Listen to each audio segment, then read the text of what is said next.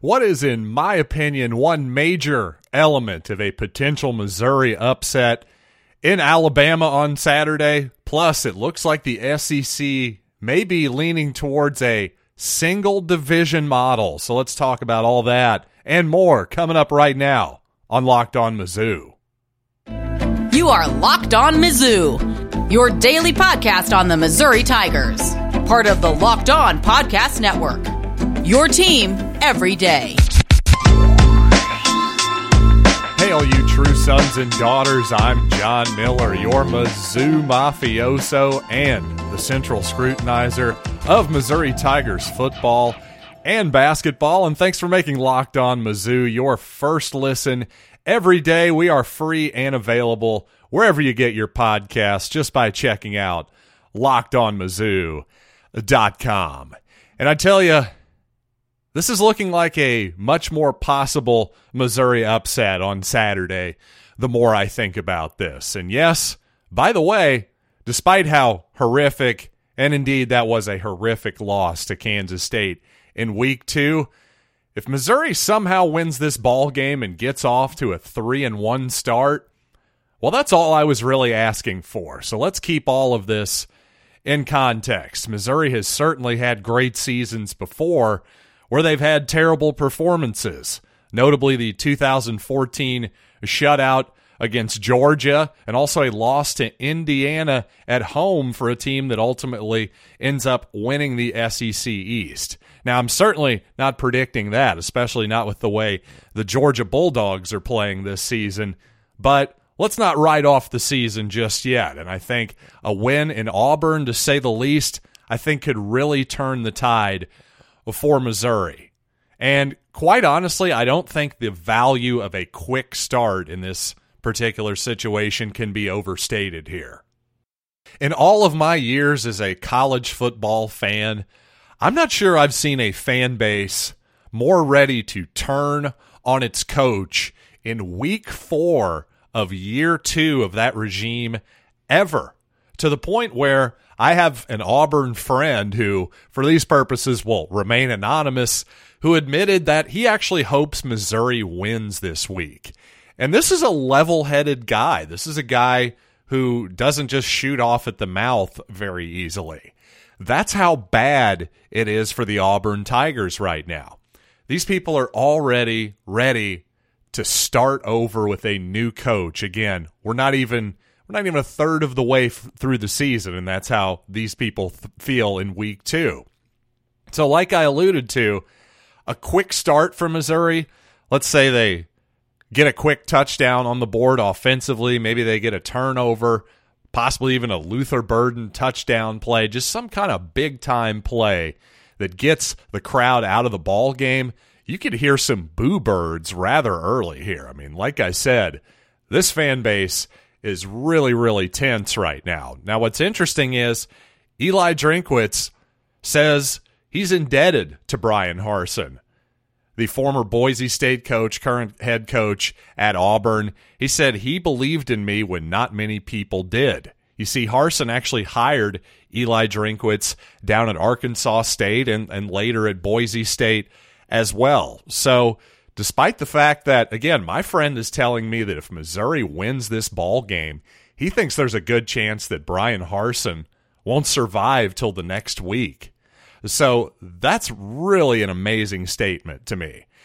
And it also creates a weird dynamic where Eli Drinkwitz has to want to drive the stake into the heart, the final nail in the coffin of a guy who is obviously his friend, mentor, all of those things and above. Frankly, I wish this were a Dan Mullen situation where Drinkwitz was ready to get sweet, sweet revenge instead of, well, he's also going to be coming down to Auburn, as Drinkwitz said just a few minutes ago, for the first time since 2013. So definitely an interesting dynamic here from two old friends and colleagues and two guys who are absolutely in desperate need of a victory. It's not too crazy to say that Bryan Harsin might literally be coaching for his job on Saturday. And while Eli Drinkwitz certainly doesn't have those kind of stakes, a 3-1 start would just get the momentum and good feelings back in this program to the point where I think actually a borderline sellout, especially with the Georgia Bulldog fans as well as they travel and those glorious recreational vehicles of theirs, I think that could be a borderline sellout. So that would be a good thing for the program, regardless of, frankly, the fact that Georgia is just on another level right now and Missouri basically has no chance in that game. But still, a night game, a chance to have a little bit of fun, get some energy into that stadium. I think it'd be all good. And most importantly, people aren't really thinking, oh, Missouri's definitely going to beat Georgia, that kind of deal. So what I'm saying is keep the momentum going. You start 3-1. That's basically where you wanted to be. And suddenly the Kansas State debacle from week 2 is much more in the rearview mirror. Now, while obviously there were some positives in the Abilene Christian game, I think most Missouri fans, including myself, came away from that ball game fairly underwhelmed, especially with the offense overall, outside of a couple explosive plays.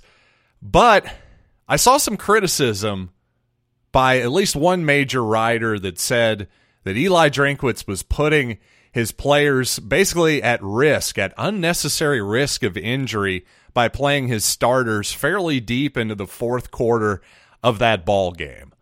Well, I just have to disagree with you there respectfully because, in my opinion, with an offense that's clearly struggling, what's he supposed to do? Because not only is the offense in general looking bad, primarily the offensive line, but how is the first unit supposed to get better by sitting on the bench?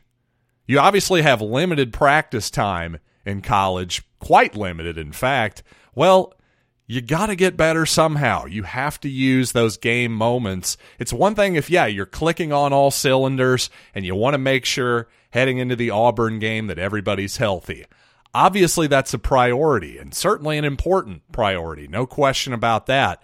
But to me, when you're Missouri and you're struggling offensively or defensively, whatever aspect of the game it is, but in this case, especially offensively, you do not have the luxury to do that, nor have you earned it, quite frankly. So I have plenty of criticisms, hopefully constructive criticisms for Eli Drinkwitz, but to me, that wasn't one of them.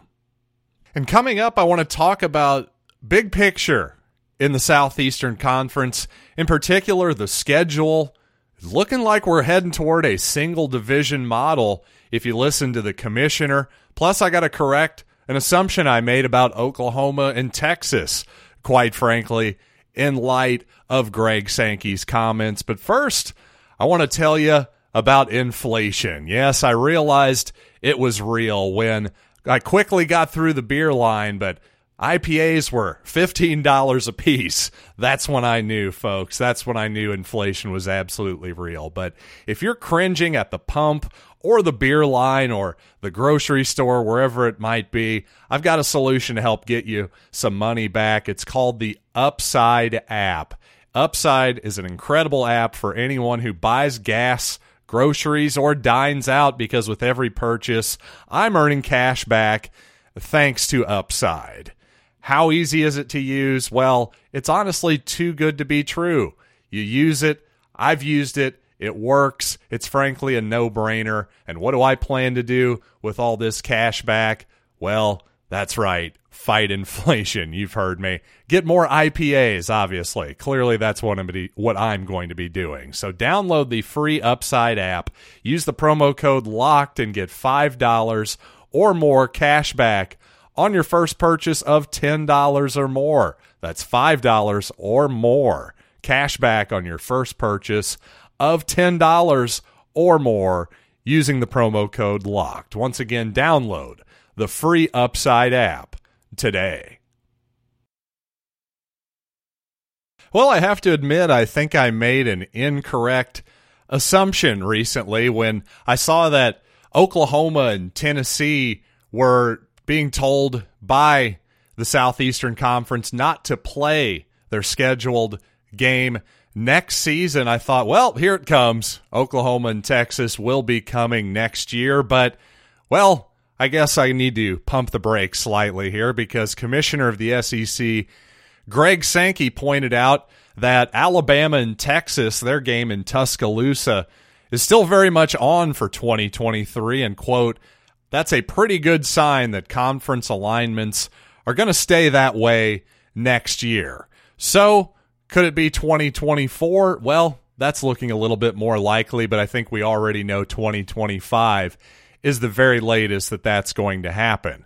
And it seems like one of the stated reasons for maybe wanting to wait another season is that Sankey says that he doesn't want to have to deal with a 10-month rescheduling window like what happened back in the 2011-2012 period when Missouri made the SEC the 14-team structure that it's been for the last decade.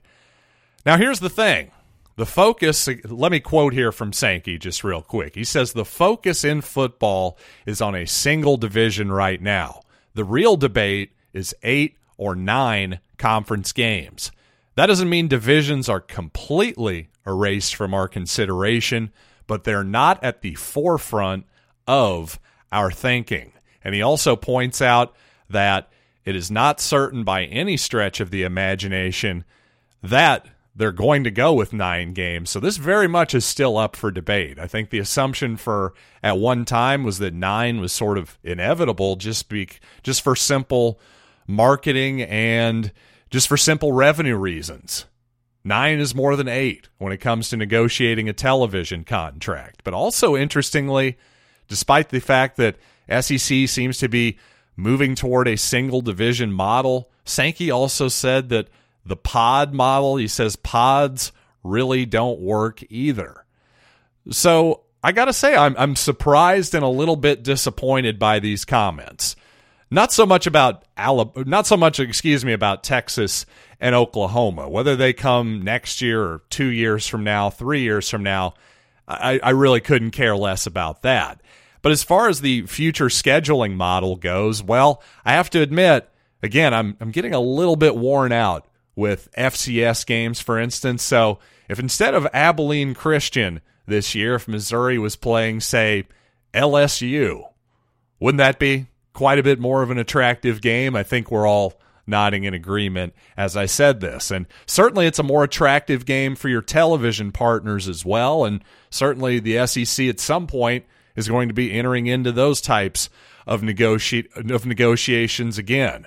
So maybe all of this, the argument between 8 and 9 conference games, I'm sure that the coaches don't want it. I understand that. But ultimately, hey, you guys are getting paid. Some of you are getting paid north of $10 million a year now. Shut up and go play the games. That's what we pay you the big bucks for. So that part I don't really care about. I honestly don't care what the coach's opinion is. But at the same time, to me, I still say that not only go with 9 games, but hey, actually, yes, the pod system, in my opinion, Greg Sankey. In other words, everybody has 3 permanent rivalry opponents. That really works to me. We actually broke it down, and by me, I mean myself and all my colleagues of the different hosts of the Locked On Auburn, Locked On everybody, even the Locked On Longhorns and Locked On Sooners guys. Well, they had their say on who they would like to be their 3 permanent rivals, and really it all worked out kind of perfectly. You know, Texas was still playing Texas A&M and Oklahoma, and then you could argue if they should play Arkansas or whoever. But when you really break it down, none of these traditional rivalries, these traditional SEC schools, really absolutely have to play anybody more than 3 times. And as a Missouri fan, this isn't even a selfish statement whatsoever, because I realize that as a Missouri fan, we're the junior members of this league. What we want as far as scheduling goes, and as far as who are, in theory, for instance, our 3 permanent rivalries would be, well, nobody really cares what we think. And that's fine, honestly. I'm okay with that.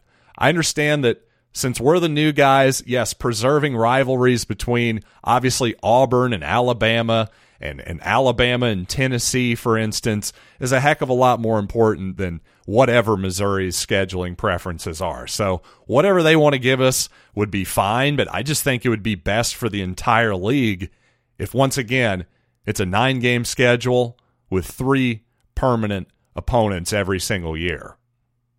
And coming up, by the way, while a lot of Missouri football fans are disappointed with the start right now, if Missouri wins next week, I know I'm repeating myself, but 3-1 I think is exactly the start that most of us realistically were hoping for. So let's actually compare what Missouri's been going through to the rest of this conference, including a lot of highly ranked teams that are future opponents, coming up after these messages. A lot of talk in recent years, and with good cause, by the way, about how top-heavy college football has become. Now, obviously, the haves and the have-nots has always been a very real reality in this sport, but it seems like at the very, very top, of course, you know what I'm talking about, Georgia, Alabama, Ohio State, Clemson, and then to a lesser extent, you would say Oklahoma, Notre Dame, Michigan, and then there's basically a pretty significant drop-off after that in a lot of ways. Well, that definitely manifested itself this past week where Alabama cruised to a 63-7 victory over a Division I opponent. Georgia pounded South Carolina into submission 48-7. Ohio State puts 77 points on the board. And according to Football Outsiders, this is a quote from one of their articles that I thought kind of summed up the week quite nicely. Beyond the top, weaknesses were exposed, concerns were magnified, and expectations were diminished. Well, that sounds kind of familiar to what Missouri fans experience after week 2 against Kansas State. And obviously, well, like I just pointed out, some great performances at the top. USC's offense is looking pretty good. The Sooners look fine. I think Kentucky is for real. But now once you get to the 9th ranked team in the AP Top 25, Oklahoma State is undefeated, but, you know, they didn't exactly blow the doors off of Central Michigan. Their fans were probably feeling a little as lukewarm as Missouri fans did after Abilene Christian. You might have noticed Arkansas had to pull out a couple huge explosive plays at the end of the game to beat Missouri State and their former coach Bobby Petrino. Tennessee undefeated, well, they pulled off a thriller against Pitt and for the most part have been about what you'd expect a Josh Heupel-led team to be so far. Number 12, North Carolina State got really fortunate to beat East Carolina in week 1. Utah at 2-1 lost to a somewhat shaky Florida team who's also 2-1. And, well, frankly, Penn State, I think, after watching their game, this could be my bias, though, well, they could be a little bit underrated at the 14th team in the country. Now, I'm not going to go through every team in the Power 5. My point here is that once you get past the top 10 or so, there are lots of teams that have had weaknesses exposed, concerns magnified, and expectations slightly diminished. Again, it's week 3. It's college football in an era where we have more transfers than ever, and especially ones that are going out, that are going to the absolute elite programs. So yeah, there's going to be a lot of turnover and a lot of unpredictability early in the season. We're just going to have to see how all of this shakes out, because for as much as I think the college football playoff, the Final Four, is going to be pretty predictable in terms of who is in it once again, well, how the rest of it shakes out is going to be pretty wild, quite honestly. And hopefully Missouri can just keep improving and find itself in that mix as the season goes along. But hey, that's just my optimistic take. And you know what? If you want to hear maybe a more, let's just say, objective take on the Tigers and the rest of the Southeastern Conference, make Locked On SEC your second listen today. Every day, Chris Gordy and his local experts of Locked On take you across the SEC in less than 30 minutes, so make Locked On SEC your second listen today. That's Locked On SEC. So, until next time, I'm John Miller, and this has been Locked on Mizzou.